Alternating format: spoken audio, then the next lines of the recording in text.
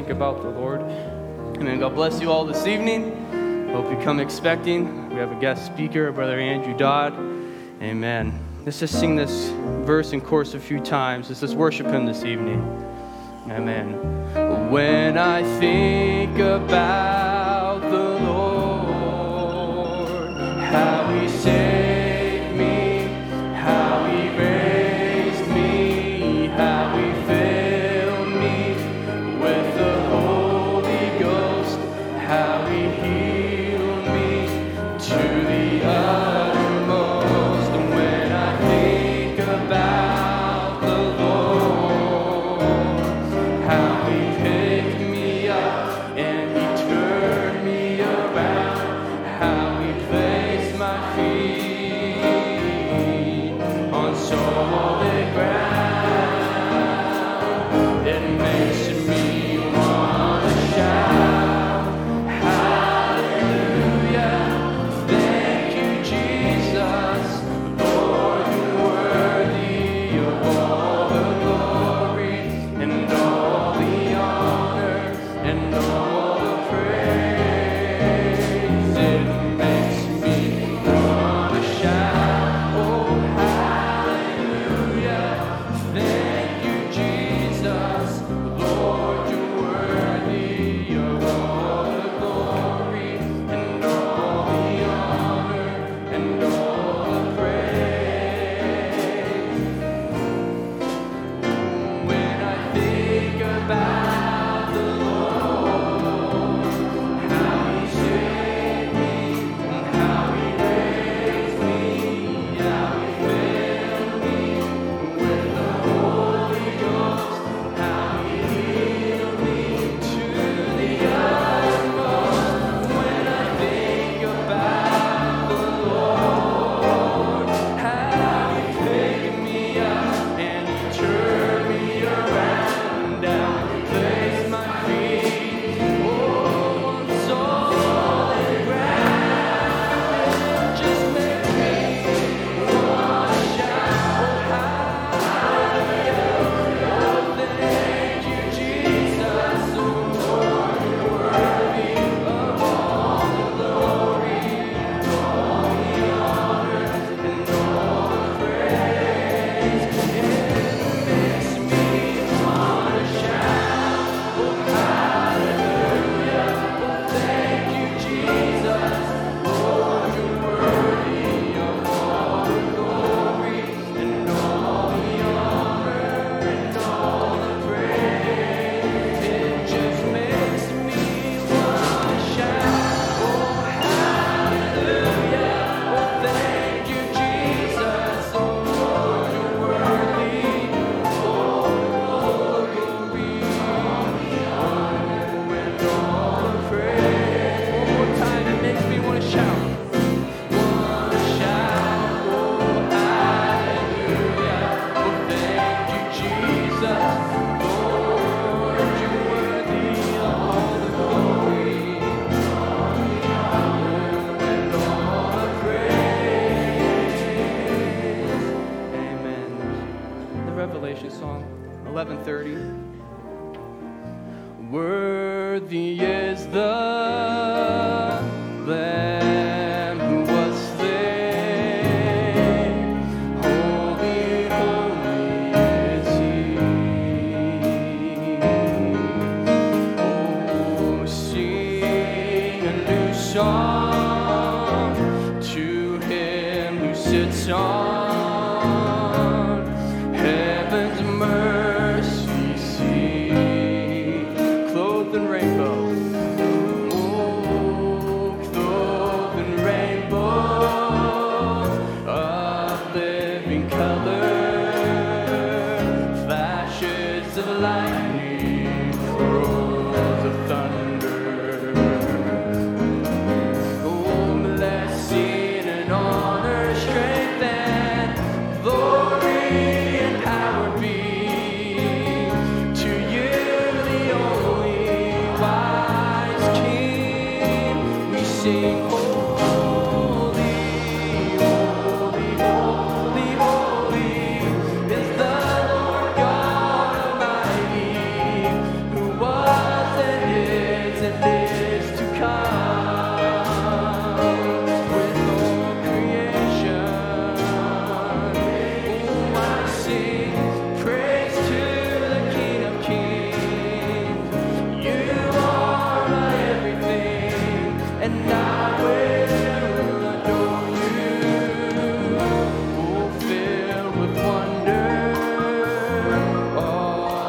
awestruck wonder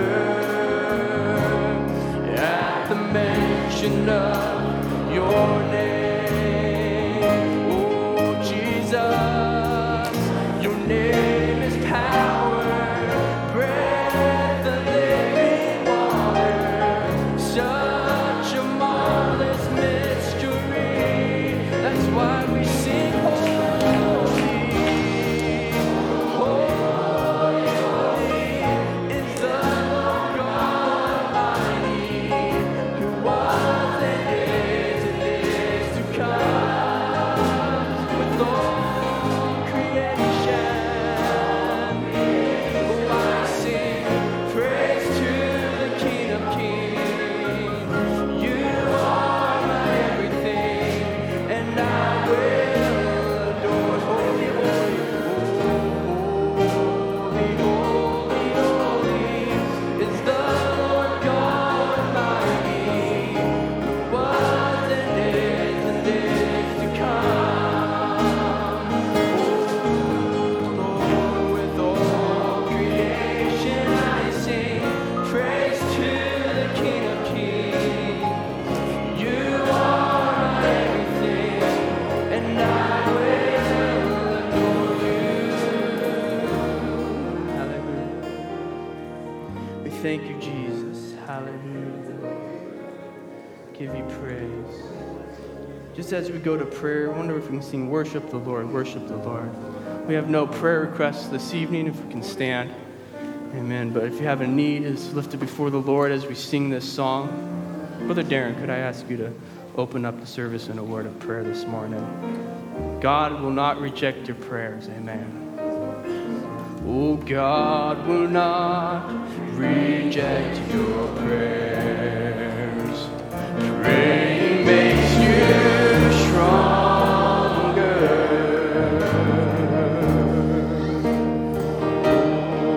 I have never seen the righteous forsaken, begging for bread and left you suffer. Oh, have patience, just wait and see what God will do.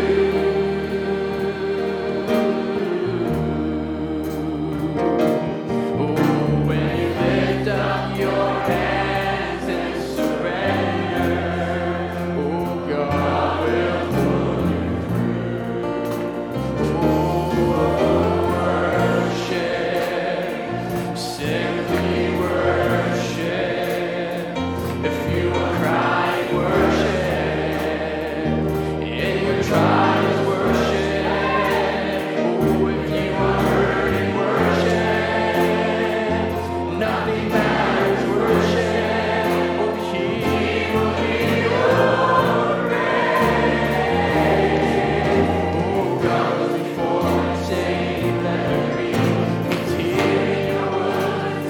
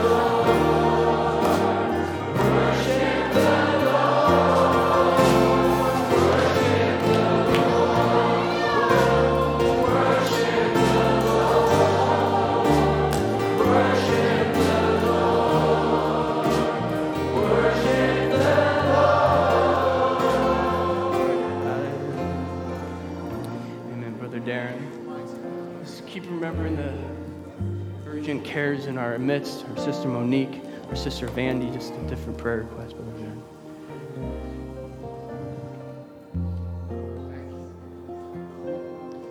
Let's bow our heads.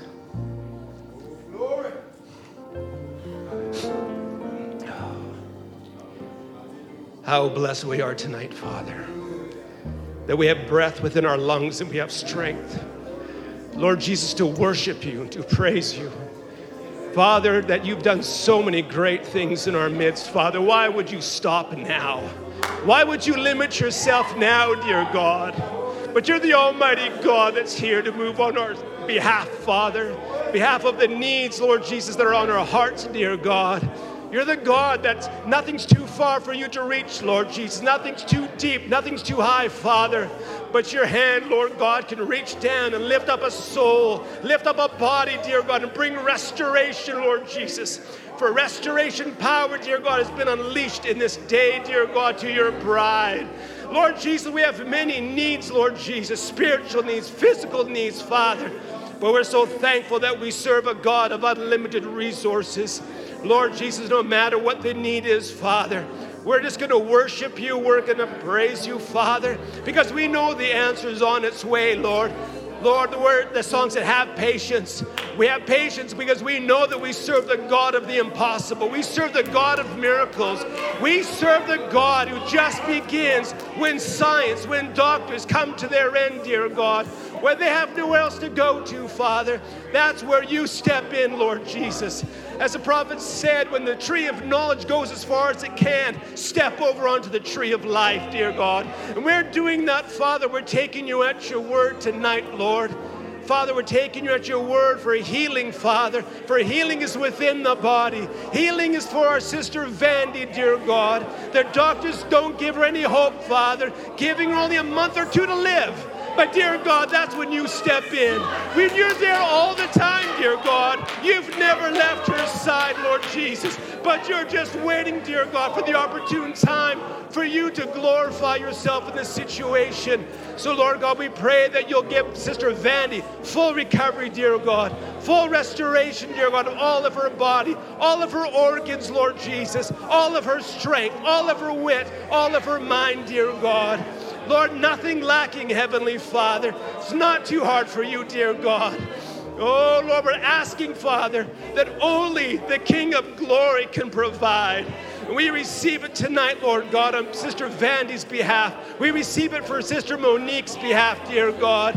We're not going to forget these ones, dear God. Soldiers of the cross that are down, how the devil has beat them, dear God. But we're here to pick them up, Father. We're here to blend our faith with theirs, dear God. That you would move on the scene, that you would go to their hospital room, that you would go to their bedroom, wherever they're at, dear God, wherever the needy are, Lord Jesus. Let the Holy Spirit go to them, Father. Visit their address, Lord God. Quicken the faith of healing within their bodies, Lord, and cause their bodies to become subject unto their confession, Lord. Nothing's too hard for you, Father. And we're not going to give up, Lord Jesus, but we're just going to continue to press the battle, continue believing, Lord Jesus. There's nothing to turn back to, Father. This world is corrupted. It's falling apart. Dear God, the only thing for us is glory, dear God, and we're pressing on towards it, Lord. So, Father, tonight, Lord God, we're asking that you will move, Lord Jesus, through the preaching of your word. Dear God, you've had Brother Andrew in mind for the service tonight, and you knew who would be here tonight, Lord Jesus. So anoint both the speaker, Father, anoint the hearer, Lord. Anoint the worshipers, dear God, as we rise up and praise you and thank you for your goodness, Father. Anoint the musicians, Lord. Anoint Brother Anthony as he continues to lead us, Lord. We're so desiring, dear God, that you would just move in our midst tonight, Father. Just a smaller group here tonight, dear God, but numbers don't matter to you. Lord Jesus, you can slay that devil where it's 1 or 10,000, Lord. So, Father, we give you ourselves tonight.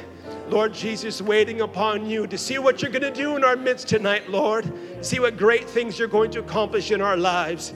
Lord Jesus, just remembering those that are away, Lord, over spring break, coming home soon. Lord God, grant them traveling mercies. Keep them safe, Father. We just ask, dear God, that you would take this service under your divine care and lead us, Father, in truth and give us revelation, we pray in Jesus Christ's name. Amen.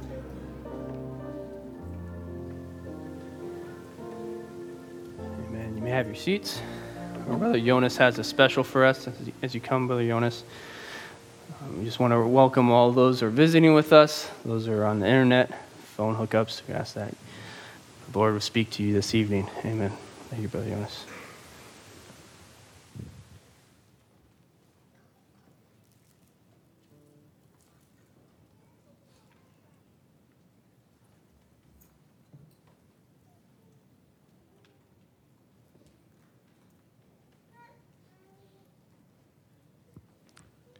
Amen. God bless you tonight. It's good to be in His presence, isn't it? Amen. The song has been on my heart for quite a while now, and I've been debating, should I sing it, should I not sing it? And I thought, well, I probably won't. And then Brother Murphy spoke on Sunday and spoke about the holiest of holies, and that's pretty much all this song is, about the holiest of holies, and to enter into His presence and come before Him clean, which is only possible through the shed blood of Jesus Christ. So if you know the song, please enter in. It's a simple song, but may it be a blessing to you. Amen.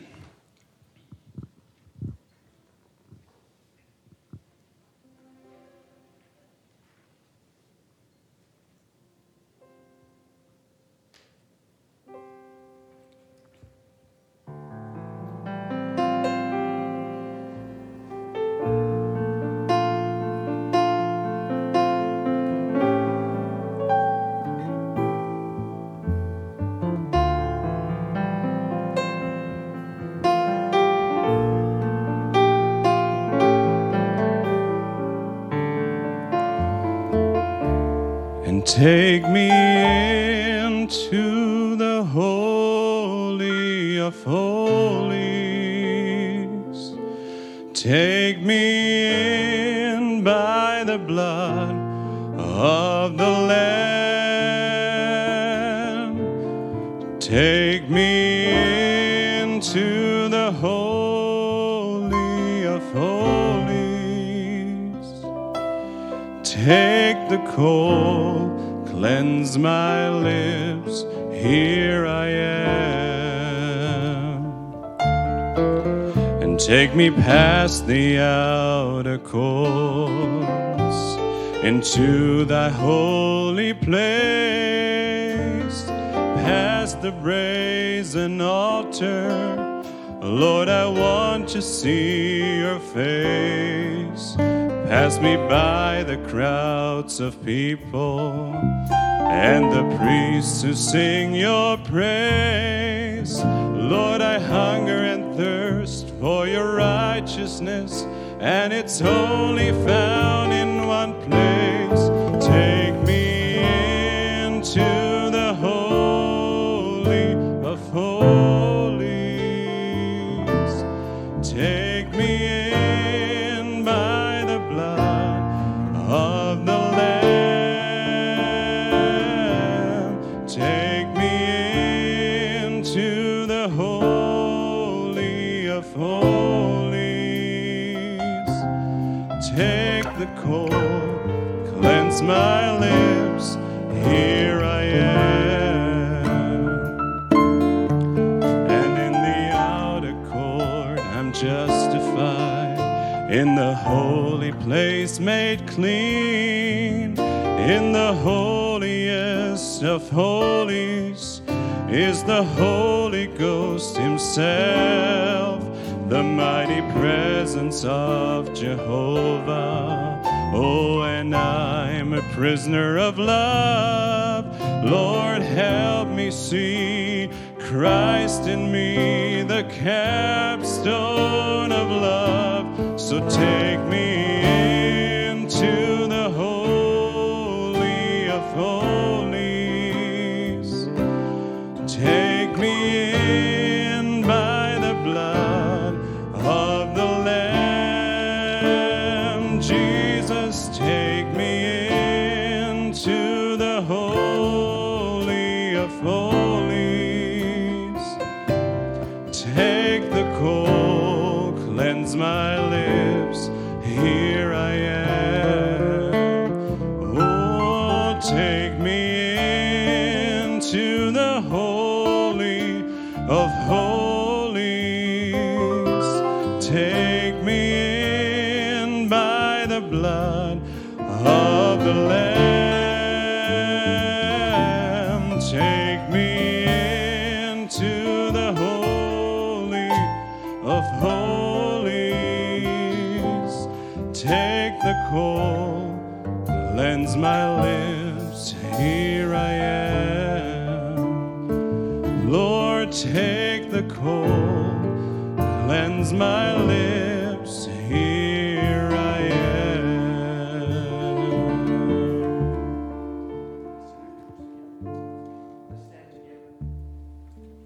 Sing that chorus together. Take me into the Holy of Holies. Is that your desire tonight? Did you come for a meeting with God? That's why we're here. Not to see or be seen, but we've come for a meeting with God. Lord, take me into the Holy of Holies. Lead us, brother. And take me into the holy of holies. Take me in by the blood of the Lamb. Take me into the holy of holies. Take the cold, cleanse my lips, here I am. Let's say that again together. And take me into the holy of holies. Yes, Lord. Take me in by the blood of the Lamb. Take me into the holy of holies. Take the cold, cleanse my lips, here I am. Hallelujah. That's our desire tonight. Amen. You could just play that, brother. Keep playing that. And, we have a special speaker tonight, and we'll ask Brother Andrew if he'll come. And Brother Andrew came here to fellowship with his dad for a couple days, and Brother Tom felt it would be a good idea to have him preach.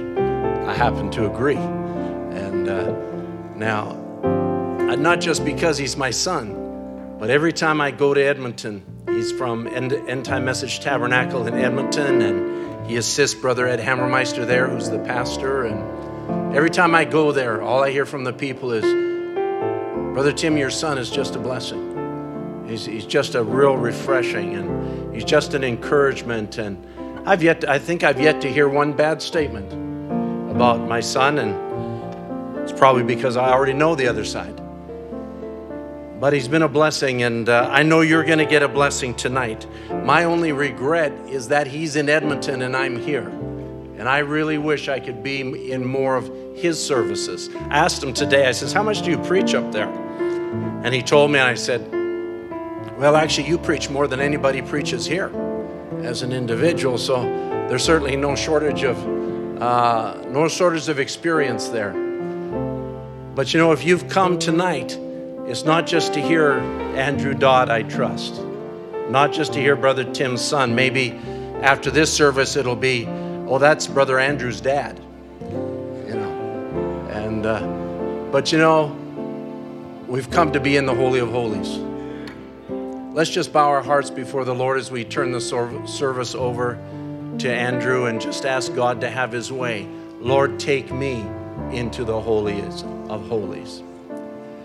Take me in to the holy of holies. Take me in by the blood of the Lamb. Take me in, holy of holies. Take the cold with my lips. Here I am. Amen. How many would want him to have his liberty? Amen.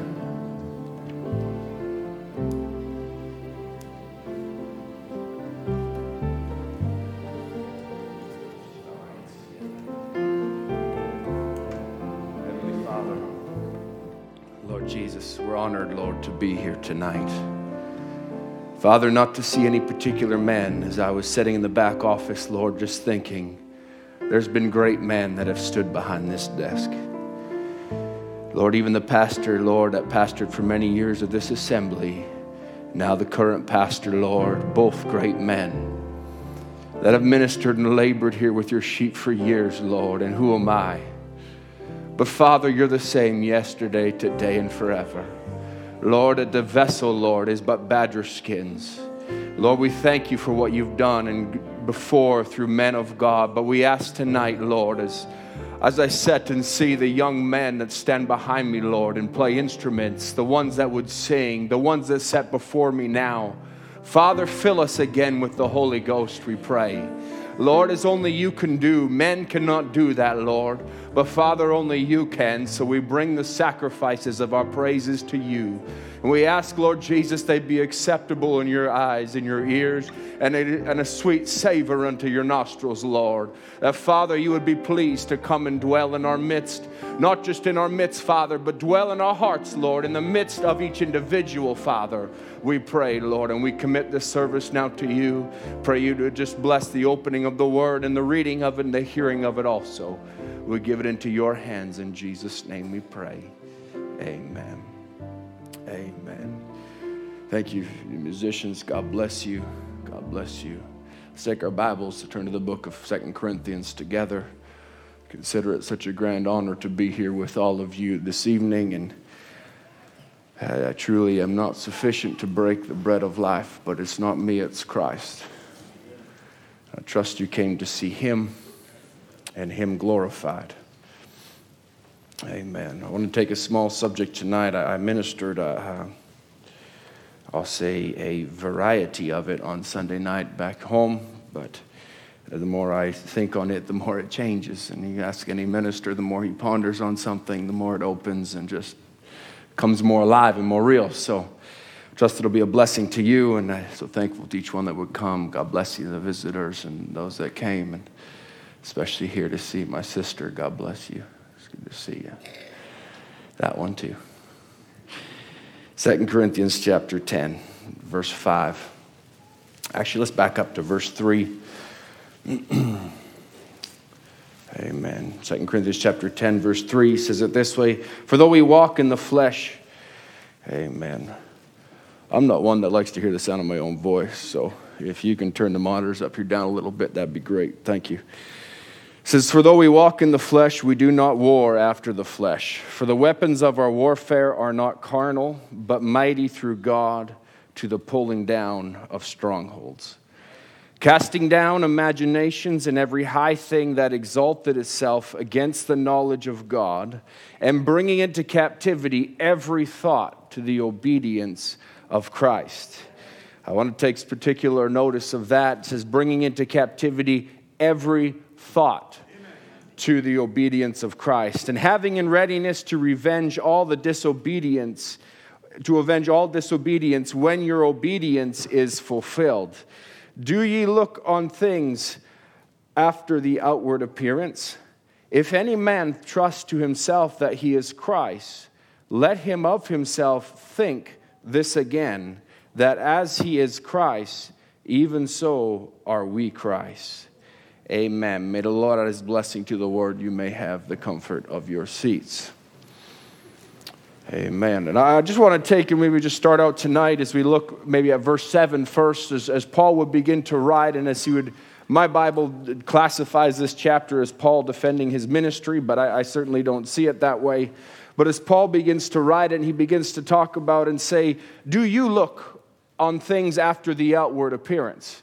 How do you view things? He's asking the Corinthian church a question, and I would even pose the question tonight to you. What do we look on others? As eternal life really is to look on the things of others, is to live for others.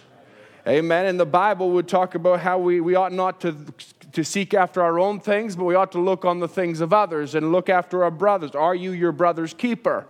And the Bible would begin to teach these things, which I'll say goes completely against the ways of the world today.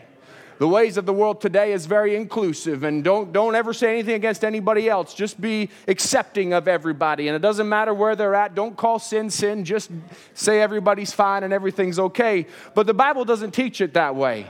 Amen. It teaches to stand up for what's right. And he'd even say, having in readiness to revenge all disobedience. And sometimes we get caught up in that moment where we just want to revenge everybody. How dare you do that? But Jesus turns it around and says, before you can remove the beam in your brother's eye, or the mote, you got to look at the beam in your own eye, and you got to make sure you're not confused within yourself and thinking something that's wrong when really your brother's right.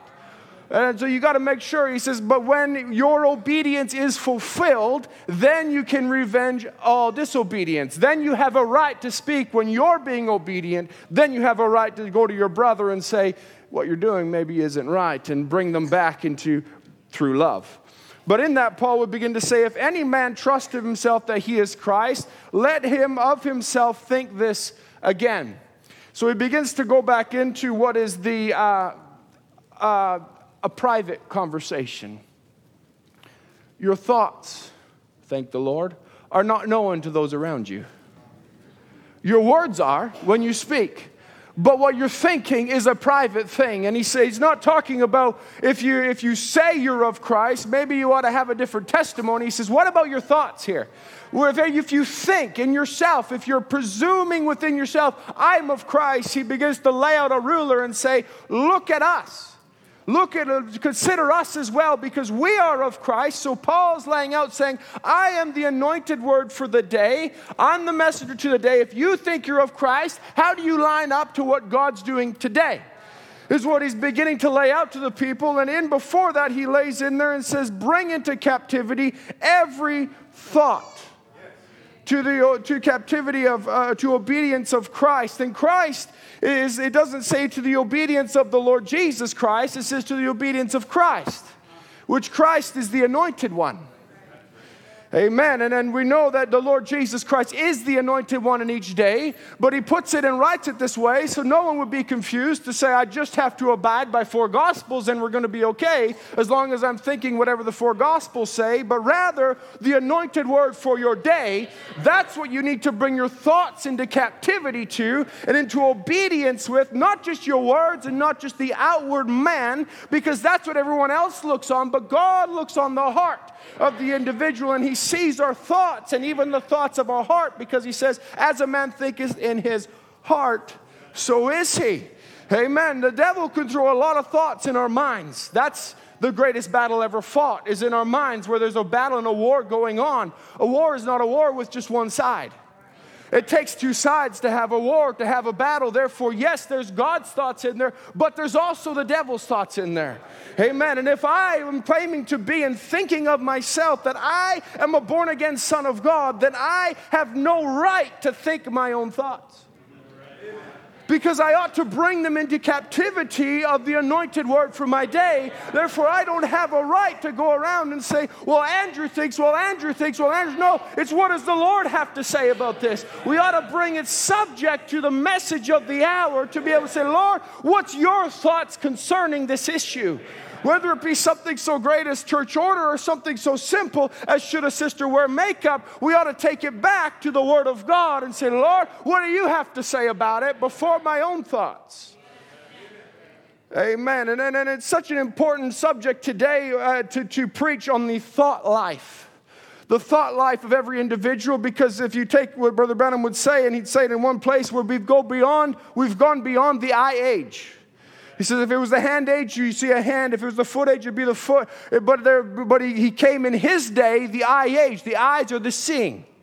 And Brother Branham is a prophet that is a seer. And that was what God was doing in Brother Branham's day, was he was showing that this is the eye age, and where he's building up the body of Christ, that we're now seeing what God has, and all the mystery of God has been revealed. But because the mystery has been revealed doesn't mean it's been revelation to everybody. That means God's pulled the cover off as he preached and said it's the mighty God unveiled before us, but it has to become a personal revelation to every single individual. And I'll say it this way, an individual cannot receive revelation when your thoughts are scattered. When your mind is all over the place and you've got everything else on your mind and you come into the presence of God and it just seems like you can't receive anything from God. Why? Because your thoughts are on tomorrow, your thoughts are on today, your thoughts are on the past and everything going on. But rather we ought to take our thoughts and bring them captivity to the Word of God and say, Lord, what do you have for me tonight? What are you interested in giving to me? Hallelujah. Amen. I'm going to try and slow down at some point. And I know I wave my hands around like my dad. Thank you. We've pointed that out. God bless you. I appreciate your acute awareness of how I'm like him. But our gifts are different. Praise God. Amen. Some of us have greater gifts and some of us have lesser gifts, and I'll let you figure out whose is whose. Romans chapter 10 and verse 17 would write it this way. Said, faith cometh by hearing, and hearing by the word of God. Say, amen. That's exactly right. But the next verse says, but I say, have they not heard? In other words, Paul begins to notice something. Faith comes by hearing. Where's the faith? Did they not hear? And he says, yes, verily, their sound went into all the earth, and their words unto the ends of the world. They say, yes, there's a sound. The ministry has ministered. The prophet has spoken. The prophets of the Old Testament have spoken. Jesus came and spoke. There's been a sound go forth. But in verse 17, a sound is not what he's talking about. He's talking about being able to receive what the word was sent to do. Faith comes by hearing, by receiving, not just a mental sound, but rather bringing yourself into line with the words that you're hearing. Allowing those words to become your thoughts. Amen. And Brother Branham would even, Brother Branham would talk about in the Laodicean church age, the age that we're living in, how he would say the age is wretched. But the Bible talks about that, wretched, miserable, blind, and naked. And it says, and the word comes from two Greek words, which means endure and trial. But it has nothing to do with the trials that come of a true Christian of God, because he describes a Christian in trial as blessed. And his attribute or his attitude, one of joy, whereas this description is phrased as wretched and miserable. There's a difference in attitude. As I'm speaking tonight, my title tonight is your attitude towards the anointed word. Your attitude towards the anointed word. And as Brother Branham begins to lay it in here and say, listen, there's a wretched attribute to this age that the people are under great burden and enduring great trial, but to them it's become wretched. To the Christian that's not walking under his own yoke, but he's taken the yoke of Jesus Christ, his trials consider him to be blessed. But he says in the current age, he says, listen how strange it is, the age of plenty. Amen. In the age of progress, in this age of abundance, how can there be trials? Say, well, now it is strange, but it is the age of plenty and opportunity, work, and so many things to give us pleasure. Suddenly, we find mental illness takes such a toll as an alarm to the nation. In an age when there's so much to give you pleasure, so much that you can just press start, and it'll cook your meal for you. So much so, I was with the Razor in Hawaii. I was in Kauai not long ago. And they got chickens everywhere. There's chickens everywhere. We went and climbed a mountain. We got to the top of the mountain. You know what was up at the top of the mountain? A chicken. I know this is going on the internet, but I've never been so tempted to throw a chicken off a cliff and see if it could fly. I didn't. I restrained myself. But I really want to know if it could fly. But way up there was a chicken. So I started asking some of the locals, you got all these chickens around. Why don't you guys eat them? They're just wild chickens. Like, what's going on? They said, yes, we could. Or we can go down to Costco and for $8, buy a chicken cooked. Or we can run after one, catch it, strip it down of all the feathers, gut the thing, and get it all cooked up and give it to Mama, and she put it in the stove, and we wait an hour and a half or however long it takes for chicken to cook. My wife knows that, I don't. But however long it takes, and she finally here's the chicken. They said, Costco has them ready. What an age to live in, but yet mental illness has suddenly swept over the nation. Why? Because the thoughts of individuals, because Satan knows. He's had 6,000 years to perfect his tactics and how to destroy the anointed bride for that day. He knows exactly how to come against the bride, but greater is he that's in us than he that's in the world. Amen? So no matter how he comes against it, when the enemy comes in like a flood, the Spirit of God always raises up a standard, and we're thankful for that. But he has this way of going about it because he knows if your thoughts are scattered, God can't give you the revelation of who you are. And if you ever catch the revelation of who you are, you're going to get out of here. It's that simple. So he's trying to make sure you never get that revelation. So if he can take your thoughts and keep it on work and keep it on tomorrow and keep it on the future, keep it on marriage, keep it on children and everything else that's going on, then he knows you're never going to have time to sit down and meditate on the Word of God. When David was a man that realized at a very young age, there's something about just getting aside. There's something about just meditating and just thinking on the Word of God and getting my thoughts aligned with the Word of God. David would do this over and over until he'd just be strumming a psalm, and all of a sudden it would just begin to come out of him. Oh, my bones, they stare at me. Where'd that come from? And maybe you stop and go, my bones are fine. But he was thinking on the Lord. Yes. And what began to come out? Prophecy. Words that weren't his words begin to come forth from his mouth. And he began to pen things down. Isaiah was known that he would ponder upon the Word of God, and he would get himself aside, and he even got himself to a point in prayer wondering what to do about this Uzziah, where finally he saw a vision. And in that vision, he saw the angel come down. You sang about it tonight, about take me into the holies of holies, take the coal of fire, take the tongs and touch my lips, Lord, here am I, send me. And we look at those things, how did those things come to pass? It wasn't just a man walking down the street and one day, boom, burst into vision. It was a man that was meditating upon the Word of God. He was thinking upon the Word of God. And as he thought upon it, one day he began to pen it down and go, behold, a virgin shall conceive. And all the other ministers looked around and went, you what? What's wrong with you, man? You're speaking crazy things. He's, I don't understand it.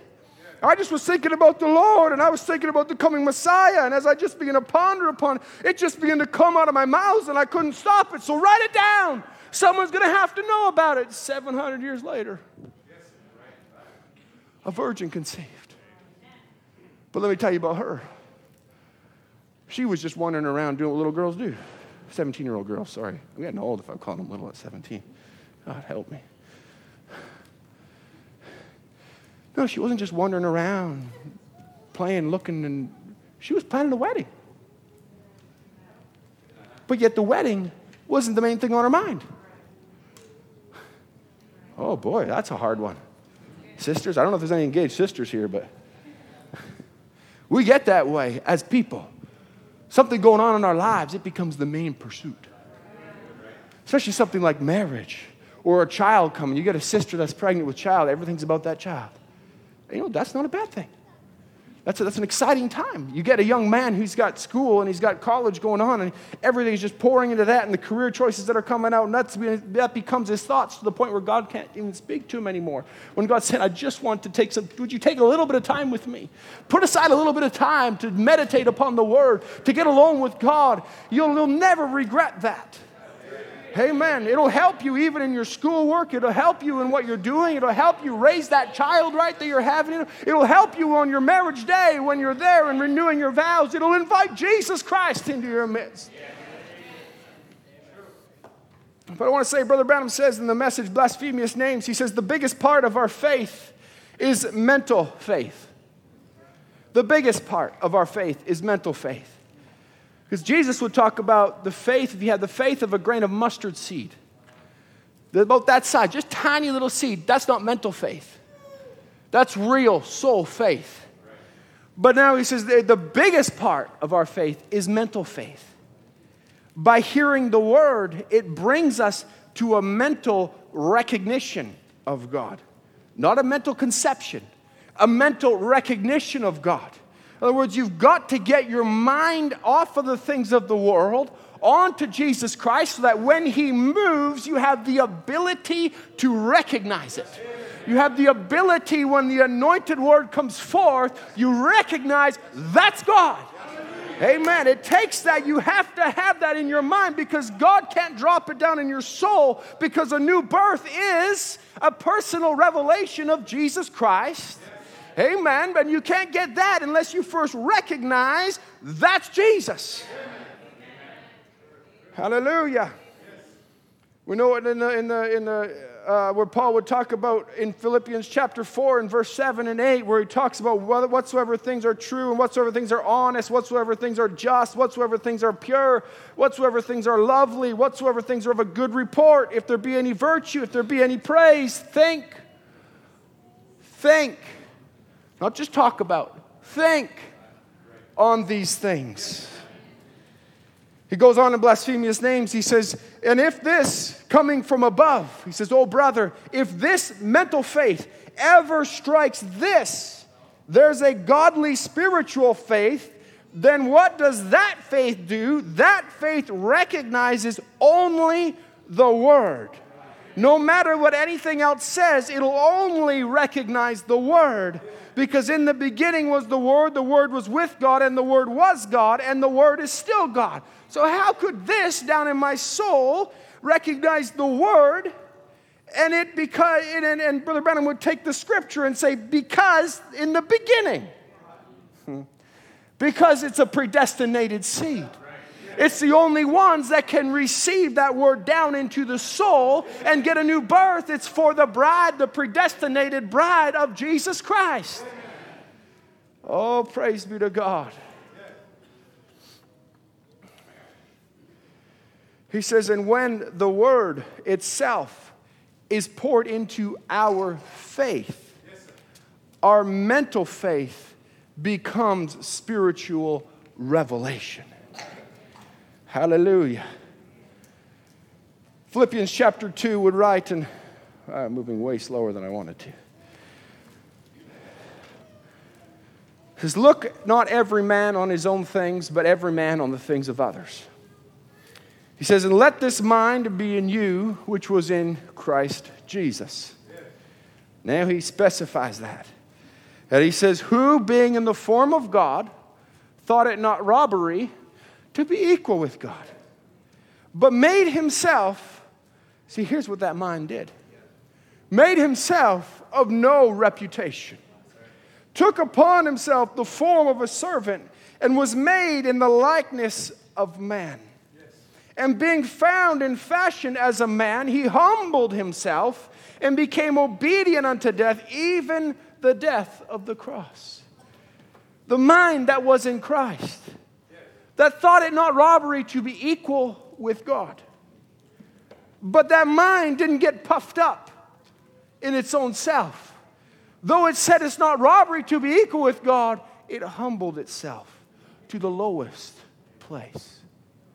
Let that mind, let those thoughts be in you. I want to just take an example for a couple minutes and go over here to Matthew chapter 16. You don't have to turn with me to it, but in Matthew chapter 16 we find Peter. Many of us know this story because we believe it and we repeat it and we preach on it so often. How that Peter it was revealed to him of the Father who Jesus was. And in chapter 16, it starts out with they begin to go out on a ship, and as they're going out on a ship, the disciples realize, I didn't bring any bread. And Jesus begins to say to them, take heed and beware of the leaven of the Pharisees and the Sadducees. And oh my, they had a carnal thought. He's telling us about leaven because we didn't take any bread. And Jesus says, no, that's not what I'm talking about. I want you to just take this for a moment, because here's Peter in the midst of all this. these ups and downs.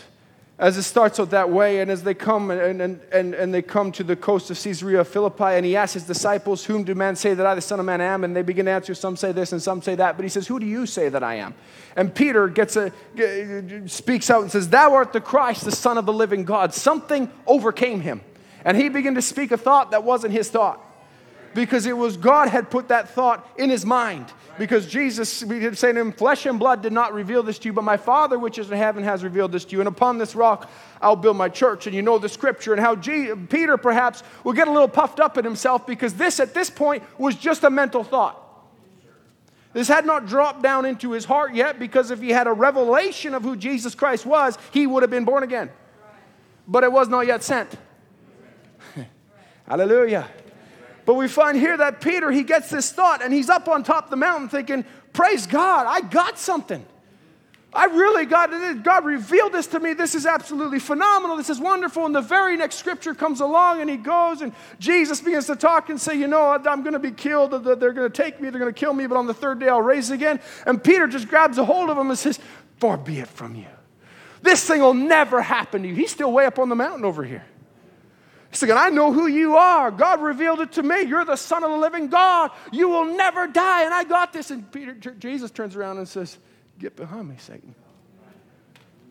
You don't know what Spirit's talking through you. And here's a man with a mental faith. He's way up and then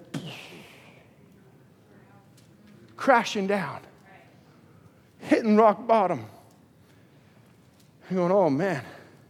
And Jesus begins to speak. He begins to say, if any man will come after me, let him deny himself.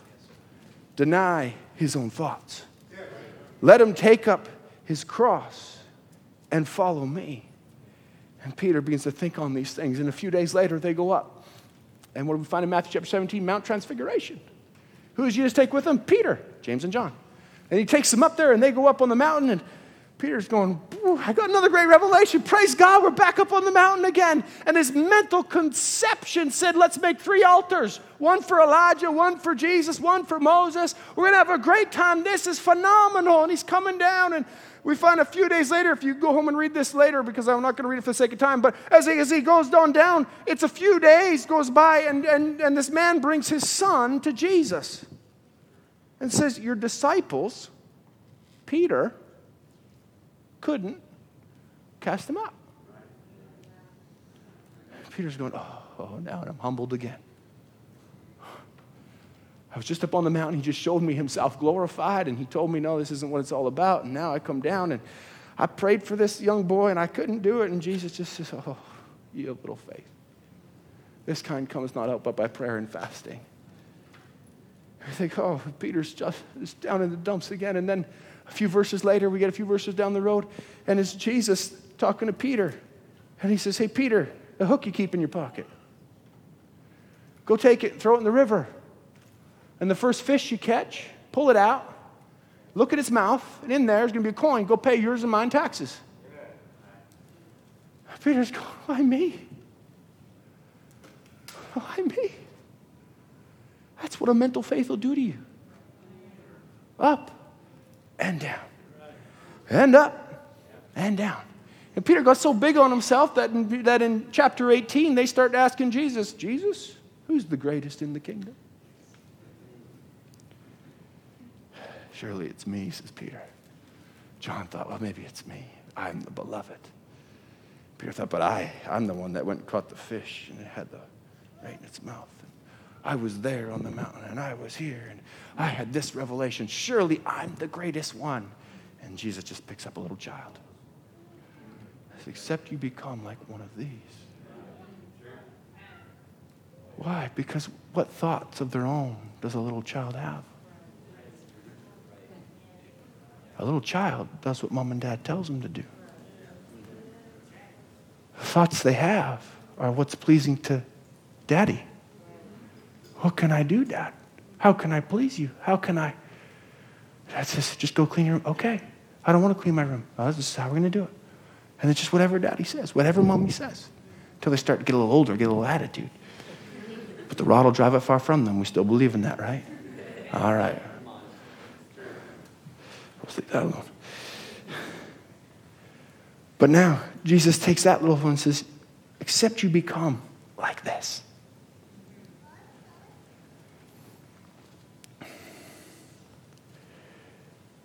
Our attitude.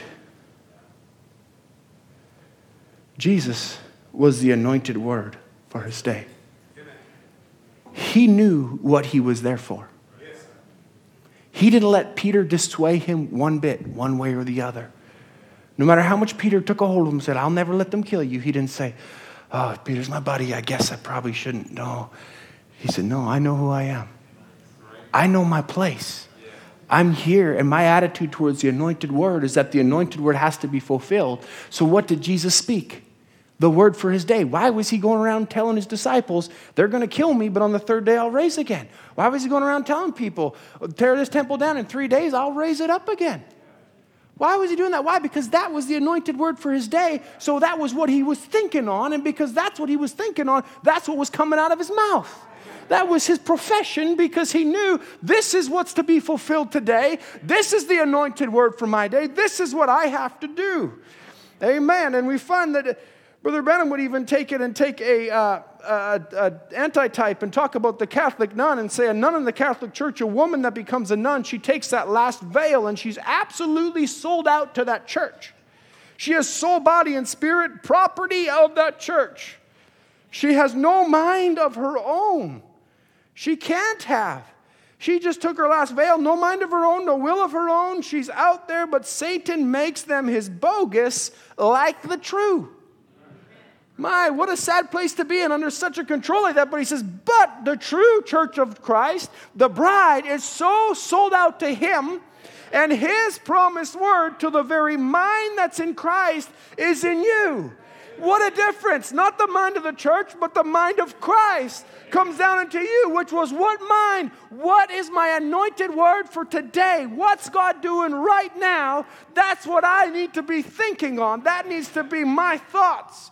He would say in Surgery, would she? Jesus said a Roman would put a rag around his eyes and hit him and hit his head with a stick and say, prophesy or tell us who hit you. Prophesy now, prophesy. And God don't clown for nobody. He never opened his mouth. No, he never said a word. He didn't feel any virtue. But a woman that approached him right and touched his garment, she got virtue, she got desire. The other guy was condemned. He went to hell for it, no doubt. What's the difference? Think about it. One woman just touched the hem of his garment. Just maybe, as it's been displayed recently, just kind of stumble through a crowd and just get a hold of the edge of his garment. But it was her attitude towards the anointed word for her day, and she got what she was thinking about. It was on her mind. If I can get to Jesus, I'll be healed. If I can get to Jesus, I'll be healed. I've tried every doctor. I spent all my wealth. I spent everything. But her thoughts were one track. If I can just get to Jesus, if I can but touch the hem of his garment, this blood issue will be done with. That was just the hem of his garment. Another man that touched his flesh, got a hold of his beard, ripped parts of it out, slapped him, touched his skin, his head, right all around there. Didn't get a thing. The attitude was different. He says it was the attitude was the difference. What kind of an environment you create around you by your belief and unbelief. He and Brother Branham says, so get away from all your superstitions and create around you an environment. That's the difference. It's the environment that makes the difference. Hallelujah. And I want to bring this in here now if we still, all right, I still got time. Praise God. I feel like it's rolling away so fast. You with me? Amen. I know it's a Wednesday night and everybody's a little tired from work. That's okay. I was watching somebody on the back camera. You know, they scan the audience. I can see who's. But you're not like that now. Praise the Lord. God's promises are between you and him. God's promises are between you and your pastor and him. No. God's promises are between you and him. They're between you and him. if it's Christ in you. We'll get there. Let me lay out a couple attitudes here, because Brother Branham would say the right mental attitude towards any divine promise of God will bring it to pass. But he doesn't say the positive attitude. He doesn't say the optimistic attitude. He doesn't say the pessimistic attitude. He doesn't say any of those things. He says the right attitude towards any divine promise of God will bring it to pass. And there's several attitudes that are displayed in the scripture in different places. And I'll say it this way. Meekness is an attitude. Humility is an attitude. Goodness is an attitude. The goodness of God, being happy when God's using somebody else. That's an attitude. That takes a specific attitude. That's not just something you can just put on. When you're sitting there and you're watching God use somebody else and you're sitting on the sideline going, Lord, I feel like I'm doing nothing. I can't. No, the goodness of God is, thank you, Lord. You're using somebody. God still moves. It doesn't matter who it is. Use them, Lord Jesus. That's an attitude towards the divine promise of God. Meekness is an attitude. It's your attitude towards others. Humility, though, is your attitude towards yourself. No, your meekness is how you think about the Word of God towards others. Or in other words, how does the Word of God apply to how I treat you? Humility is how does the Word of God apply to me in my life, and how can I surrender to it and walk according to it? Be in submission to the Word of God. So what is the right mental attitude then? Now there's many things, and I need to jump this for time. And I'll just jump to this. It's faith or doubt in your soul that dictates your attitude towards the Word of God. It's faith or doubt that will dictate what comes out. If it's doubt down there, you'll look at the Word of God and say, maybe for somebody else. Or I don't really think so. And that becomes an attitude where it doesn't no longer just apply to, well, this is for me and that's not for me, but you begin to take that attitude of doubt and you begin to look at it and say, well, no, I have just, and pretty soon you become pretty defeated. But if you take an attitude of faith, faith looks at it, faith has muscles, faith takes the Word of God, and it's not worried about what lays ahead. It says the Word of God is yea and amen. Everything else is a lie. That's why Abraham was the father of faith. Why? He was looking at the unseen. And he thought 25 years before it ever came, the promised child's going to come. Sarah, praise God, just any day now. But 25 years later, the Bible records in God's time. But faith didn't look at man's time. Faith looked at God's time and said, I want my thoughts to be ready and in line to receive the revelation when God gives the revelation in its season. Amen. Now we're getting somewhere. It's the right mental attitude in the thought life to bring into captivity every thought into the obedience of Christ, to obedience.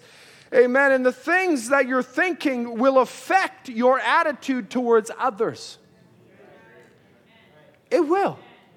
It doesn't matter if you want to say all you can, Brother Andrew's a nice guy, he's a nice guy, he's a nice guy, but in your thoughts you're thinking, that guy's really loud and annoying and obnoxious. After the service, you're not going to be able to look me in the eye. Because that's how you're going to treat me. Is according to your thoughts. Not according to your words. According to your thoughts.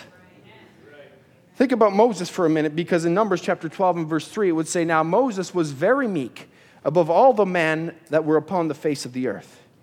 You know what my favorite thing about that scripture is? Moses wrote it. Hallelujah. Meekness is an attitude displayed perfectly by the Holy Spirit.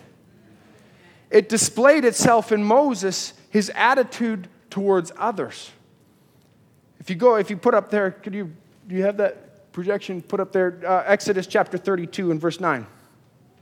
It says, and the Lord said unto Moses,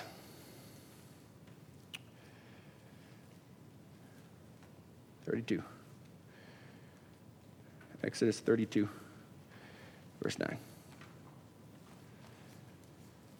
There we go. Thank you, brother.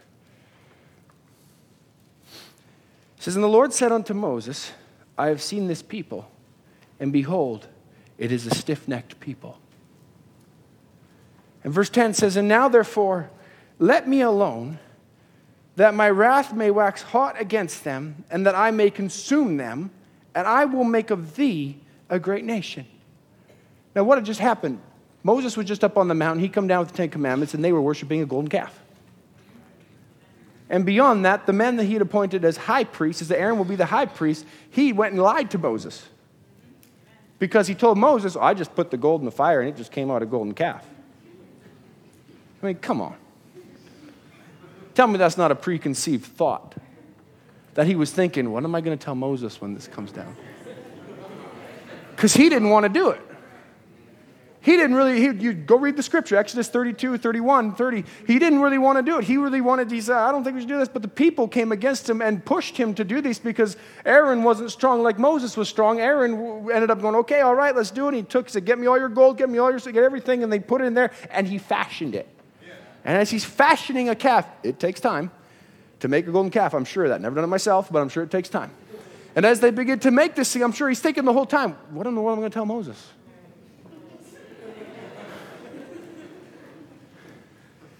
He's not sitting there going, how long should the horns be? He's going, this is really going to be hard. When Moses comes down off that mountain, I know he's going to have some issues with it. This is Moses' brother, remember? He knew that Moses was hot-tempered. And I'm sure he's thinking within himself, I'm really going to get it this time. My pastor's going to come down and really give it to me on this one. It's probably good thoughts to just stop what you're doing. Maybe don't go any further down that road. But think about what God offered Moses. It says, I will make thee a great nation. What is he telling Moses? I'll make you Abraham. I'll take you and give you Abraham's place. You'll be the one that I'll raise up a great nation. But watch Moses' attitude. Because meekness is an attitude towards others. So this is Moses' attitude towards the people that lied to him, talked back to him, murmured to him, complained to him. All of these things. And Moses besought the Lord his God. He said, Lord, why doth thy wrath wax hot against thy people, which thou hast brought forth out of the land of Egypt with great power and with a mighty hand? Oh, praise be to God. And the next verse goes on and he says, wherefore should the Egyptians speak and say, for mischief did he bring them out and slay them in the mountains to consume them from the face of the earth? Turn from thy fierce wrath and repent of this evil against thy people. Think about this for a moment. Moses was not born again. The Holy Spirit was not yet given. Atonement was not yet made. But his thoughts were so in tune with what God was doing in that day. He refused, even when the emotion of God said, I'll do something different. He said, whoa, whoa, whoa, whoa, whoa. And I'm sure if Moses, because it was the Spirit of Christ that anointed him to do this, Brother Branham would say, it was the Spirit of Christ that come down and anointed him to stand in the breach for the people, to stand in the gap, to do these things and to stand there because there was an attitude that he had that could be receiving to that anointing. If his attitude wasn't right, the Spirit of Christ could not have come upon him and spoken those words, but because his attitude was right towards the other people and he was the meekest man above all the other men on the earth, he had the ability to receive this Spirit to say, Lord, I rebuke you. If Moses would have stopped for a minute and thought, who do I think I am? This is God. He's sovereign. He could do whatever he wants. And sometimes we get that idea, don't we? And you know what? That's true. It's the word. He's sovereign. He can do what he wants. But I'm asking you, who are you? What's your attitude towards the word of God for you? Towards the anointed word? Would you stand there like Moses or would you take the deal? Oh, you're going to raise me up and make me greater than the pastor? Whew, praise God. Let's do it. Lord, me and you, we're a two-man team. But no, he said, no, Lord, that's not my place. In the very next verse, he even goes on and he says, remember Abraham, Isaac, and Jacob. He reminds the Lord of the seasons and says, Lord, that was their promise. For them, you already fulfilled that. We're living in a different time now. This is a different season of the anointed word. This is deliverance. That was the patriarchs being born. Now we're in deliverance. We're going over into the promised land to actually possess it like you promised Abraham. I don't want to go back to that. Think about it. I don't want to go back to when Brother Branham was here on earth. I don't want to go back to when the sea was here and they were just in the eye age. We're living in the intelligence age. Jesus Christ himself coming down in the midst of the church. Let me ask you, what's your attitude towards that? Is it just, well, let me go back. I want to see the miracles. I need the prayer lines. I need all these altar calls. Or is it, Lord Jesus, make me more like you? Give me a heart that's filled with praise, filled with meekness, filled with humility, an attitude towards the Word of God that says, Lord, that's me. Like Mary would come and say, be it unto me according to thy word. Oh, hallelujah. Keep your mind on Jesus Christ. Think about it. He's saying the world is falling apart. He says, look, form Christ before you in your mind. Look out there and see if you see Christ before you as you close your eyes. In other words, it's not physical. It's not some mental conception. It's not some magic. It's not something we're trying to work up in some mental conception. No, he says take that and just put Christ, the anointed word, on your mind and let it be formed before you. And then he says, and then walk right into him. Say, Lord Jesus, here I am. You and I are going to be one. From this day on, I'll take every word that you've told me tonight. And he says, just stay there. Just keep staying there. If you stay tonight, tomorrow, the next day, just over and over praying and believing that God will fill you with his baptism of the Holy Ghost. Hallelujah. Take those words. Take the word of God that you've heard, that's been preached to you, that's been labored to you, that you've heard on the tapes. Put that on your mind. And just keep walking into it. How do I put the mind of Christ on? Just like that. Just take the tapes and press play. Amen. And when the tape is done, go to church. And hear what the anointed ministry has to say about the tape that you press play on. Oh, blessed be the name of the Lord. Try not to go down any rabbit holes tonight. Oh, my. What shall I do with this Jesus called the Christ? You say, does it just pertain to getting the Holy Ghost, Brother Andrew? No, absolutely not. He says, now the people you see, it's your faith. It's never your feelings. How do I get healed, Brother Andrew? It's never your feelings. How do I get saved, Brother Andrew? It's never your feelings. If it's your feelings, you'll be just like Peter. One day I'm saved, the next day I'm not. The next special speaker comes and I'm born again. The next one comes and he preaches something I didn't like and now I'm just a sinner. And the next one comes and I'm born again. And the next one comes and I'm a sinner. A mental conception. A mental faith. It's got to go deeper than that. It's got to drop down into your heart. I believe I'm preaching to ones tonight that it has dropped down. And he says, and that doesn't, he says, listen, he says, it's nothing. Your feelings has nothing to do with it. Whether it's so, if my hand isn't straight, all curled up. So that doesn't have one thing to do with it. My faith is what does it. Right before us, we see the image of a perfect healed person by faith. So see, we could take this and we could break it down, and I'm not going to spend much time on it because the teacher's over here. But we could break it all down to 5 senses in your mind. Imaginations, memory, conscience, reasonings, affections. And we put those things in there. How do I get Christ on my affections? Well, set your affections on things above and not on things of this earth. What's a good use of my imagination? Brother, God gave me this imagination. It just runs wild all the time. Yeah, there's a really good use for your imagination. Take that image of Christ.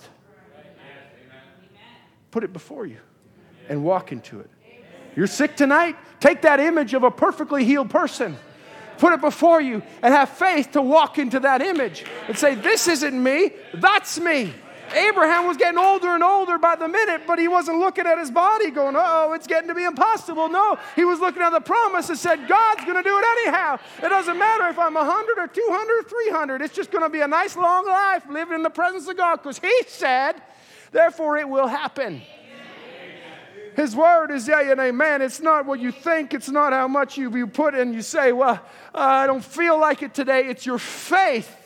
If you just keep your thoughts on it, when the season comes, when the time of God comes, the revelation of your healing will drop from your mind down into your heart, and it will come to pass. The revelation of your salvation will drop from your mind down to your heart, and it will come to pass. As long as you believe you're saved, you're saved. It's that simple. Hallelujah. There's not a great, wonderful fireworks going off. It's just, I believe the Lord Jesus died for my sins and I accept what he did. That's salvation. What about the new birth? I believe what he's saying today, and I'm going to keep that before me till he recognizes my faith, my mental faith, and it drops down into my heart and becomes a reality where now it becomes God pushing out of me. And now I begin to say things like Isaiah, like all the prophets of old and the man of God that have gone on before, where you're just thinking on the Lord day by day. Till one day, you begin to see Sister Allison walking in. Till one day you start talking about your dead loved ones that have gone on before, that you know are in glory, and you say, wouldn't it be wonderful to see Sister so-and-so, Brother so-and-so? Wouldn't it? It just starts to come out of your mouth. Why are you saying that? Because there's something down here that begin to move back up into my mind, and I begin to put an image of a resurrection before me, and I begin to walk into that resurrection. As Brother Branham would talk about, and I'm just way off my notes now, that's okay. Brother Branham would talk about it and say, what a resurrection that was. What was he talking about? The resurrection of 2,000 years ago when Christ was the first fruits that came out of the grave, and with him all the dead saints that had gone on before began to rise up out of the grave. What ones were rising up? The ones that had the right attitude towards the resurrection. The ones that looked at it like Joseph when he was down there in Egypt and he said, don't leave my bones down here. Take me up because there's a resurrection coming. Like Jacob that said, don't bury me down here. Take me and bury me up with my fathers. Like Abraham that said, I won't let you give me the field. I'm buying it because this is where the resurrection's at. Like Job that said, although my skins were destroyed by flesh, yet in my flesh shall I see God. Why? He had an attitude towards the resurrection that this is truth. But then Brother Branham goes on, and this is Rising in the Sun, where he says, but what a resurrection this is. Oh, praise be to God. It didn't just end 2,000 years ago, but rather there's another resurrection. What's a resurrection? It's to bring back to life those that were once alive in the mind of God. They died and they had to come into a world in order to make a choice to choose life. That now as they chose it, they begin to recognize and become quickened. If the same Spirit that raised up Jesus from the dead dwell in you, it will quicken, make alive your mortal body. Hallelujah, your mortal body. So it doesn't matter if you're still living when he comes or if you're dead. What a resurrection this is. Hallelujah. Oh, praise be to God. Keep your mind on him. Keep your mind on the word. He rose again to do what? To bring a church to full maturity. To bring the bride of Christ. Oh my, hallelujah. I'm sure you see what I'm talking about. He says it was waved. Jesus Christ, the wave sheaf waved over the people. The first time there was come forth for the bride aged, for a resurrection out of dark denominationalism will be a message that the full maturity of the word has turned back again in its full power and being waved over a people by the same signs and wonders that she did back there. In other words, what's he talking about? The reality of the quotes. When Brother Branham would say, she's bone of his bone, she's flesh of his flesh, she is him, coming back to reality again, where it's no longer just my words. Because if your thoughts are constantly on Christ, your words won't be different. They will be Christ.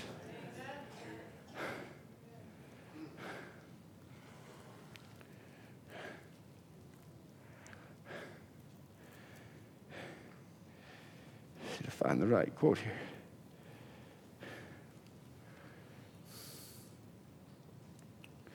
There it is.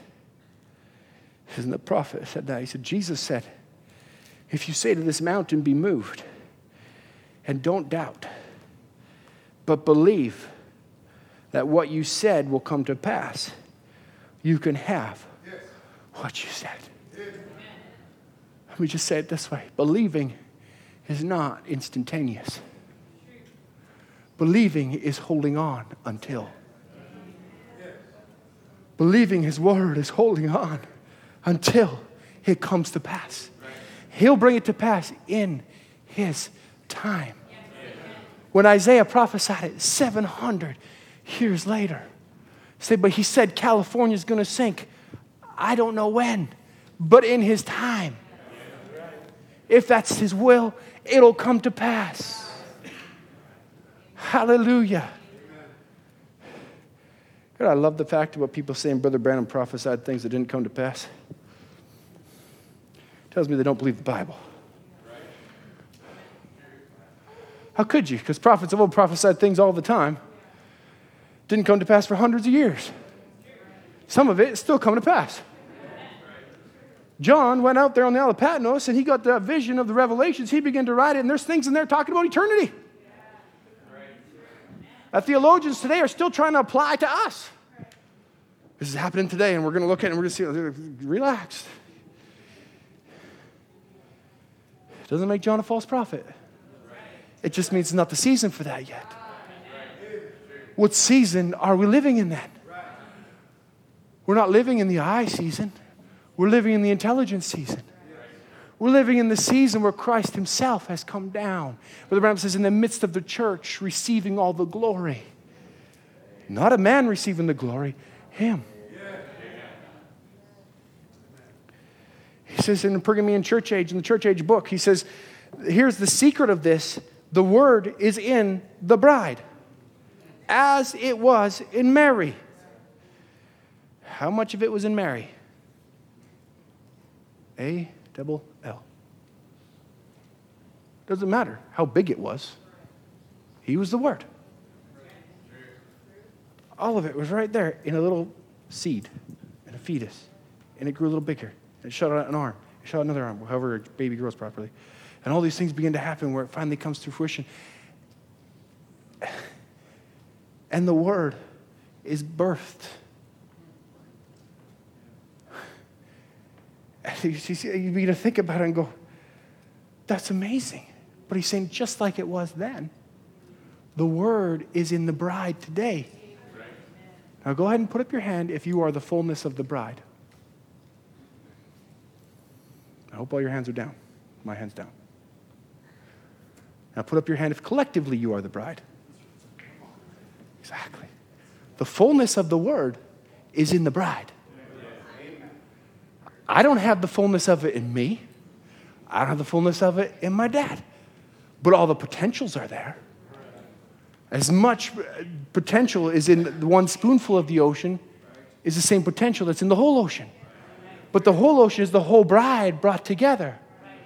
When she recognizes who she is. So, Brother Andrew, I thought I knew who I was, and now I wasn't raptured. Yeah, because you're still waiting on your brother next to you. So keep those thoughts. Don't get discouraged. That's how the devil works. When you come to a revelation of, I'm starting to recognize, I'm starting to see it, praise God. We're moving forward. We're the bride of Christ. I'm flesh of his flesh. It's Christ in me. I've just been pondering on him day and night. Stay there. Don't back down. Don't let the devil push you back and boo, and try and get you to belittle yourself and say, no, you can't be that. You can't be that because it didn't happen. Speak the word. And in its season, God himself, the creator of heavens and earth, spoke his own thoughts. And it slowly materialized. Creation didn't go boom. If it was a big bang, wonderful. But man wasn't created in that. That was a different day. Light wasn't divided from darkness in that. That was a different day. God spoke, and he believed it. And he sat back, and he watched it. What's God doing today? He's in a bride. I believe we need to put these words on our lips. Jesus, I'm coming home. I'm coming home. I'm not going to walk in this body any longer. This body ain't mine. I'm going to be raptured. This body is going to be changed in the moment, in the twinkling of an eye. All that hair you lost will come back again. Brother Brown, I was just reading it today in Presuming, where he says, there'll be no artificial teeth over there. You'll get your real teeth back. Hallelujah. There'll be no artificial limbs over there. You'll have a real limb. There'll be no hearing aids over there, no artificial hearing. You'll have your hearing back. So what's on your tongue? What's on your mind? What kind of thoughts? Are they coming into captivity? Into obedience to the anointed word for your day? What's left to be fulfilled, Brother Andrew? What prophecies are left? It consists of 4 categories. Judgment. Well, that doesn't pertain to the bride. There's a white throne judgment. We're not going to be judged there. We're judged here. Tribulation. Well, that doesn't pertain to the bride. We're going to be gone. Millennium. That pertains to the bride. That's coming soon. And eternity. That pertains to us too, and many others. And that's coming soon too. Well, 1,000 years. Soon. So, what's left for us? 1 Thessalonians 4, verse 13. For if we believe that Jesus died and rose again, how many believe that? Amen. Even so, them also which sleep in Jesus will God bring with him. With him. He's the first fruits. Oh. If he's here standing in our midst, if Christ is in his bride, who's coming with him? For this we say unto you by the word of the Lord, that we which are alive and remain unto the coming of the Lord shall not prevent them which are asleep. For the Lord himself shall descend from heaven with a shout, with the voice of an archangel, with the trump of God. And the dead in Christ shall rise first. Brother Branham says he does all 3 as he descends. So when the fullness of Christ is in the bride, all will raise. Because if he's descended completely, then all 3 have happened. And one of them is raising the dead. So what ought to be on our minds? What's our attitude towards this scripture?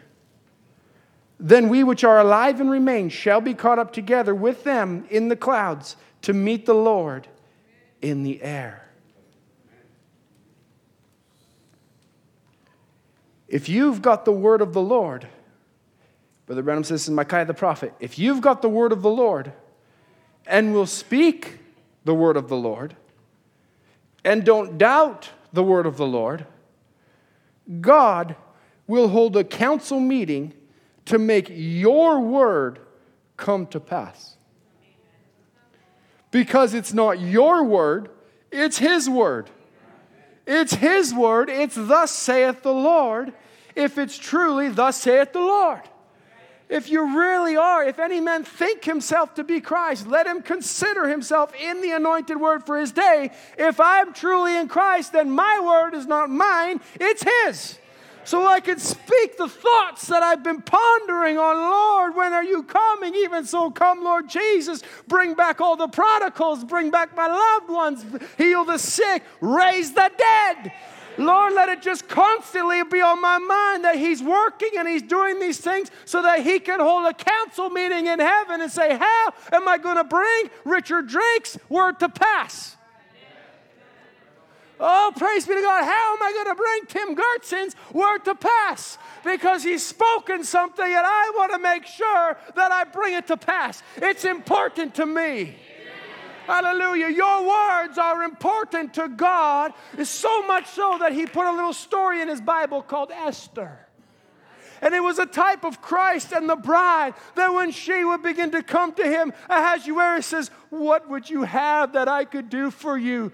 Anything up to half my kingdom. Why? Because her word was important to the king. He cared what she wanted. He cared so much, he was willing to bankrupt his kingdom for it. God will bankrupt heaven to bring your word to pass because he cares about his bride that much. Oh, praise be to God. That ought to put you on your feet. I know it's a Wednesday night, but it doesn't matter how the flesh feels. We ought to look at the unseen and say, God, there's nothing more important to me than your word, because it's not the seen that I'm looking at, it's the unseen, and all of heaven is behind my word. Oh, praise be to God. He's holding the council meeting and he'll use anything. Don't ever put a condition on God. Oh, don't ever put a condition on God. Brother Branham says that. I have a quote in here somewhere for that. Don't ever put a condition on God. He wanted to bring his word to pass, so he knew that he would have his people sojourn in a strange land for 400 years. And he used 10 backslidden sons, jealous, and with an evil spirit on them, to take their brother and throw him in a pit and sell him to traders. I can't remember their nationality. Midianites, thank you. The Midianite traders.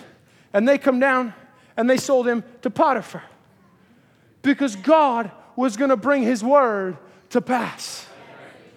And it would not return to him void. So he'll use anything. You say, what's these evil spirits doing? What's happening around us? What's with the LGB? What's with all these things going on?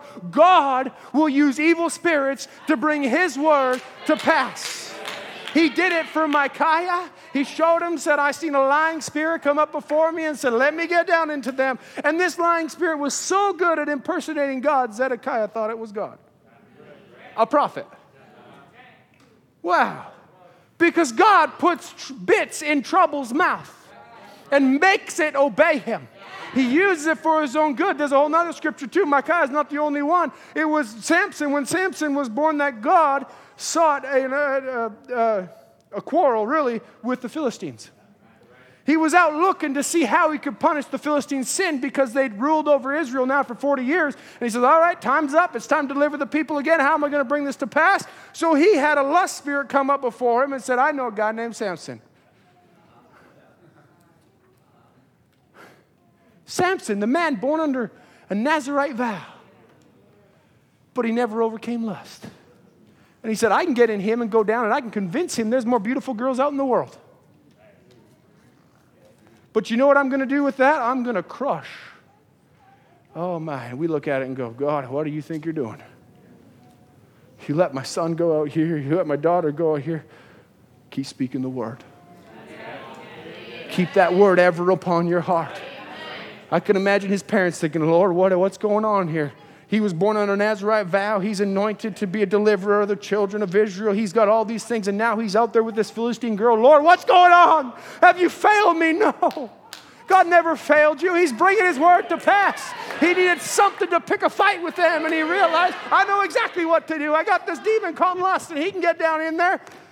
Oh, if you're fighting with that demon tonight, let me tell you, God will use that for glorify himself. He did it for me, he'll do it for you. God delivered me from it 100% completely, and I bless his holy name. You know what it took for me? I had to get down one day in the shower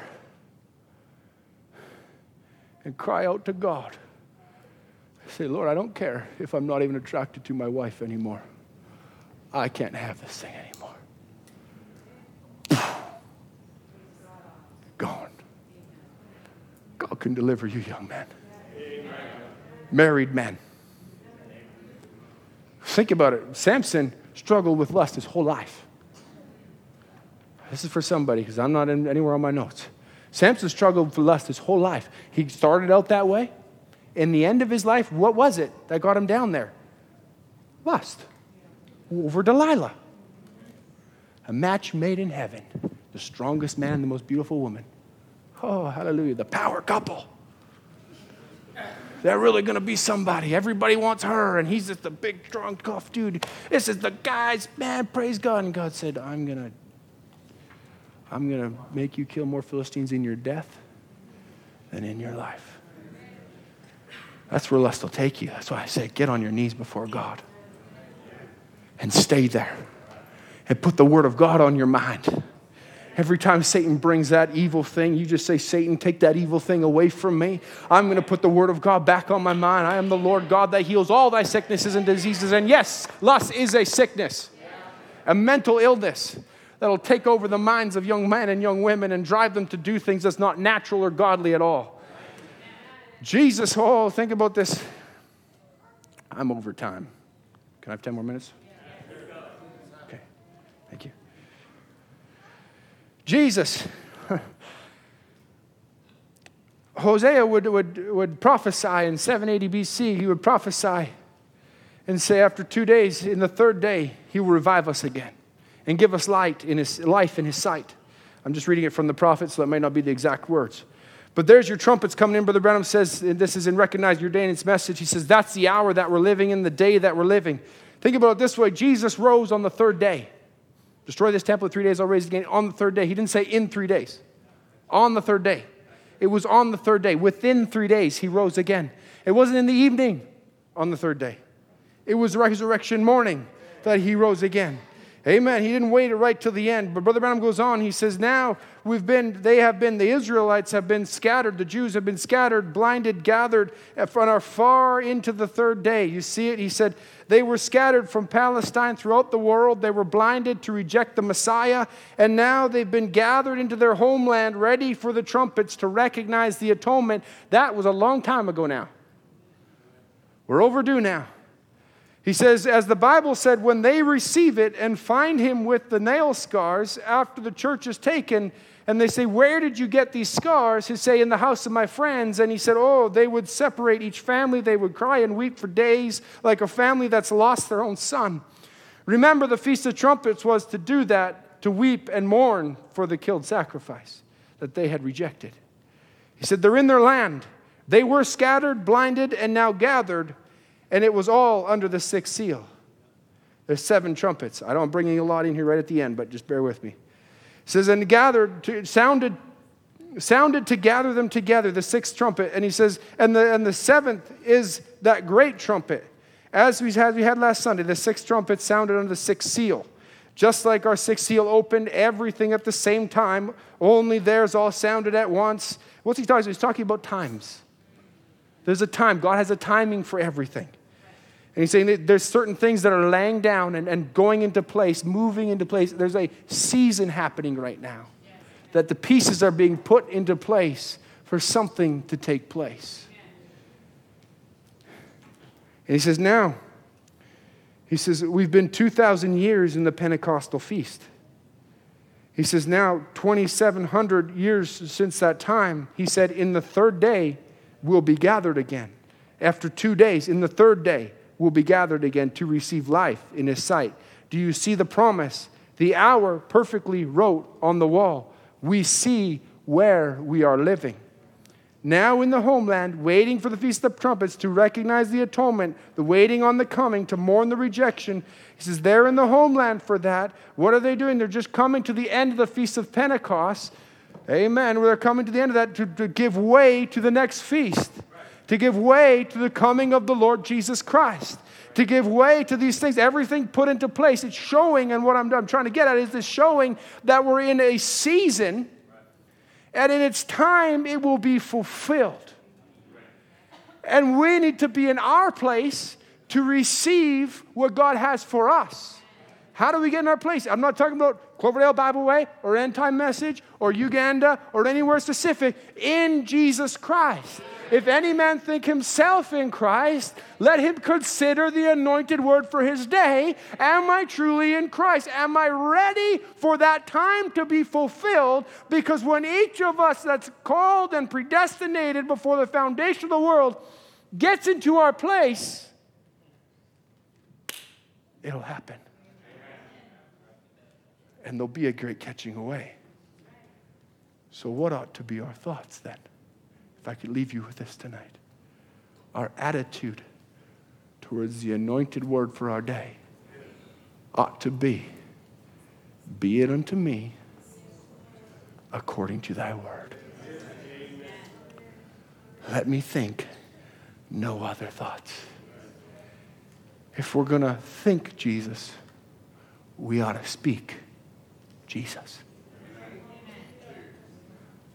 Let me say that again. If your thoughts are really on the Lord Jesus, your words, if the musicians come, really ought to be the Lord Jesus. Hallelujah. Don't look at all the things going on around today. Saints, I'm sorry I've kept you so long, but you're not of this world. You're not of Vancouver. You're of a heavenly kingdom. You have a heavenly king. A God that desires to have fellowship with his people. I desire it too, Brother Andrew. How do I do it? Keep him on your mind. Think on these things. If they be of a good report, if they be of any virtue, think on these things. Hallelujah. Let's stand to our feet.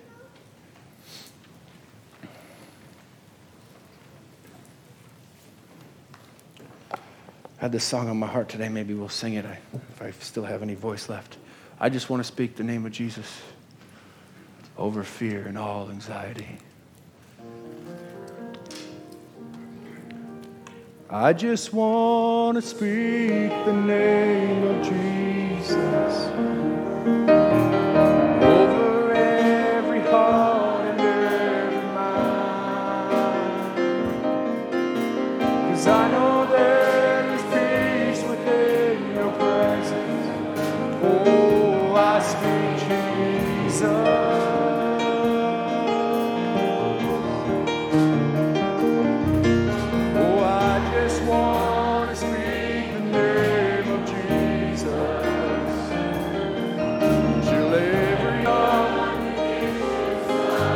Take it and speak it till you really believe it. Declaring there is hope, there is freedom. I speak Jesus.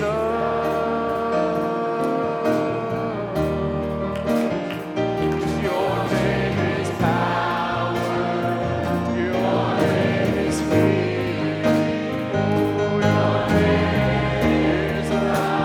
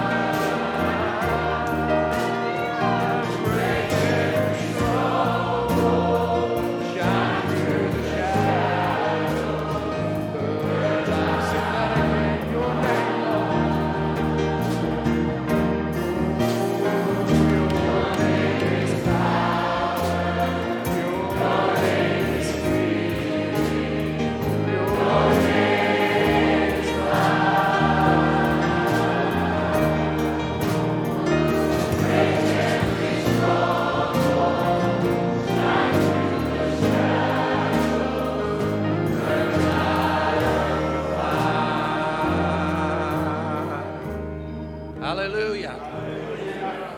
Glory to God. Were you blessed? Amen.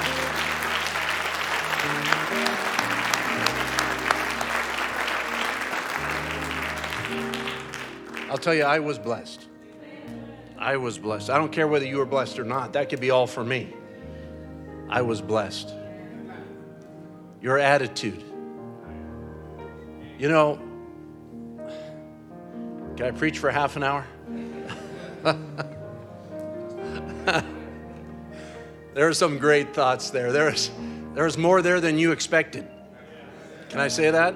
Is that all right? I won't say there was more there than I expected. I came expecting, and I got what I expected. But you know, as Brother Andrew was preaching and I was listening, you know, that just the Roman candle began to go off in the mind as he began to say certain statements. You know, one time God had a prophet out in the bush hunting squirrels. And he was just meditating on the atonement. Now you might think, well, he's just hunting. He's just thinking about the word. But he's thinking about the word for the day. And God wouldn't let him let go of that. He didn't understand it. That's why I wanted to mention this tonight. He didn't understand it. There was something that God was trying to show him, and he didn't understand it. See, sometimes God speaks something to you, and it just goes over and over in your mind, and you don't catch it. You're like, Lord, I don't really understand it. Keep thinking on it. And a prophet was there and kept thinking on it. You know, if you say to this mountain, he kept thinking on the scripture, if you say, because remember, Brother Andrew said, and like I said, I could preach for half an hour now, or an hour. He said, when you think on Christ, there will be a council in heaven to bring your words to pass. Because they're not your words, it's God's words. He was, of course, referring to Elijah. He didn't specifically say it, but God in heaven said, how shall we get the words of Elijah to be fulfilled concerning Ahab?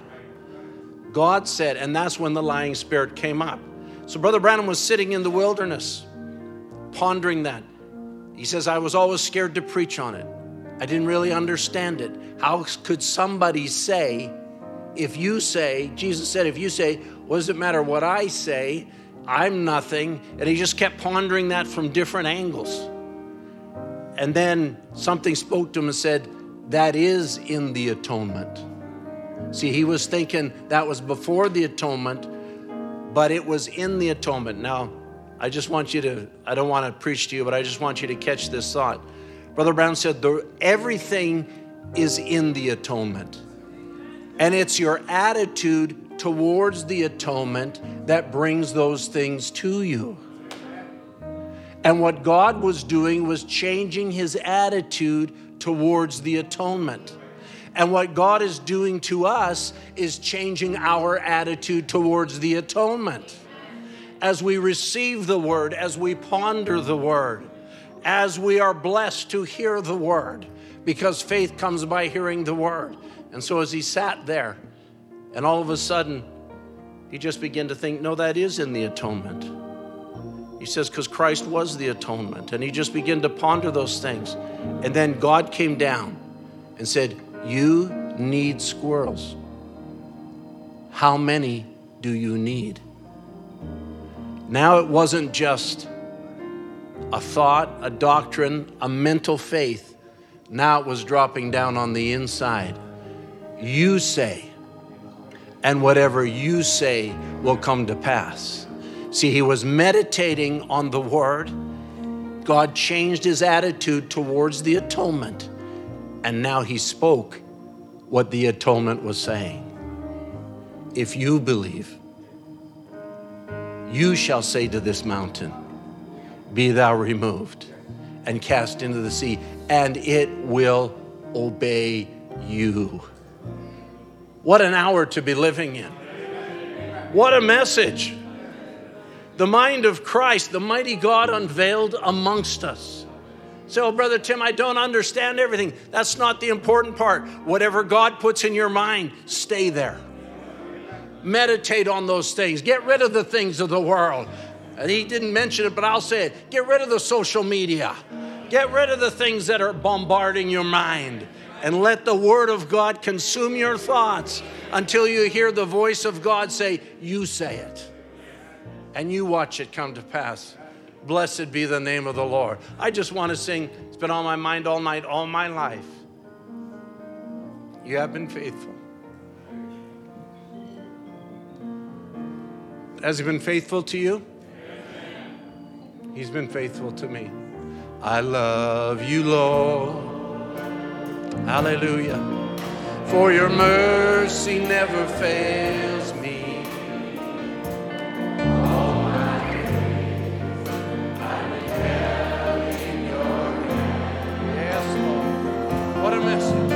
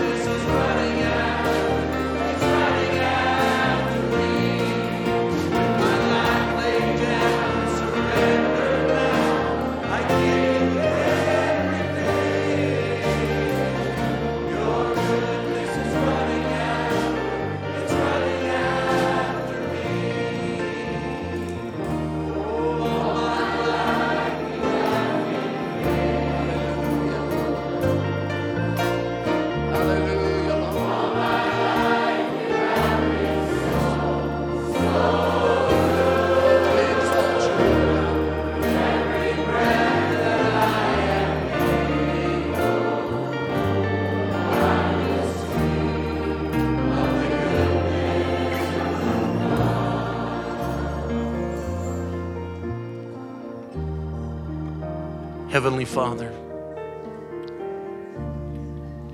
we are blessed above all people, Lord. Lord, when you walked in flesh, in Jesus, the Christ in that day, you said to your disciples, blessed are your ears, for they hear. Blessed are your eyes, for they see. And Lord, you are the same yesterday, today, and forever. And I say, Lord, blessed are our eyes that we have seen these things. Blessed are our ears, for we have heard things tonight that are eternal truths, that are sent to quicken your elect and bring their thoughts into the very mind of Jesus Christ, that it might produce a living word coming from her lips. Every member of the bride speaking nothing but Christ revealed in this day. Lord, we thank you for your servant tonight. We appreciate how he labored. And Lord, you used him tonight to speak to us. And you led him, Lord, in different channels in the service.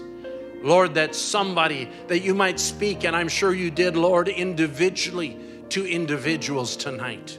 Lord, may they, even as we heard last Wednesday night, may they not just hear the word, but may they receive it. May they embrace it. May they make it their own, oh God, that it might instill that faith in them that overcomes all things. Lord, we give ourselves to you afresh tonight, and we thank you for your word. It will not return void. Bless your servant, restore his strength, and Lord, we pray you'd watch over those that'll be traveling in now from their vacations and things during this spring break, some in the planes and cars and whatever. We thank you that you've given them rest, Lord. The pastor will be back home, and Lord, we just pray that you'll watch over each and every one. Keep them safe, Lord, in their journeys until if we would meet together here or on the other side. Whatever way you would have for us, Lord, we commit this service now to you, and we thank you for it. In Jesus Christ's name, amen. Amen. Do you love him? I tell you what, I love him. Every time I hear the word, I just love him more. God bless you. The service is dismissed. Shake hands with one another as you go. God bless you.